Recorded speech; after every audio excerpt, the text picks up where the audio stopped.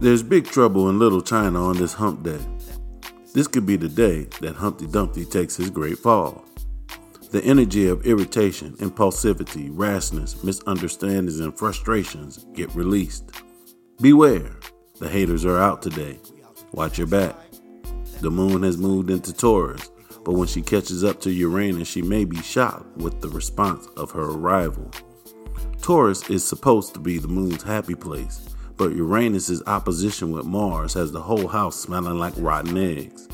The moon's restricting square with Saturn has people getting out of the wrong side of the bed, starting the day frustrated. Try not to let the ball of negativity gain momentum as it rolls downhill. No man is an island, but today is not the day to tell someone things are not as they may appear to be. People will strike out against those who they feel have done them dirty. It's the release of explosive energy.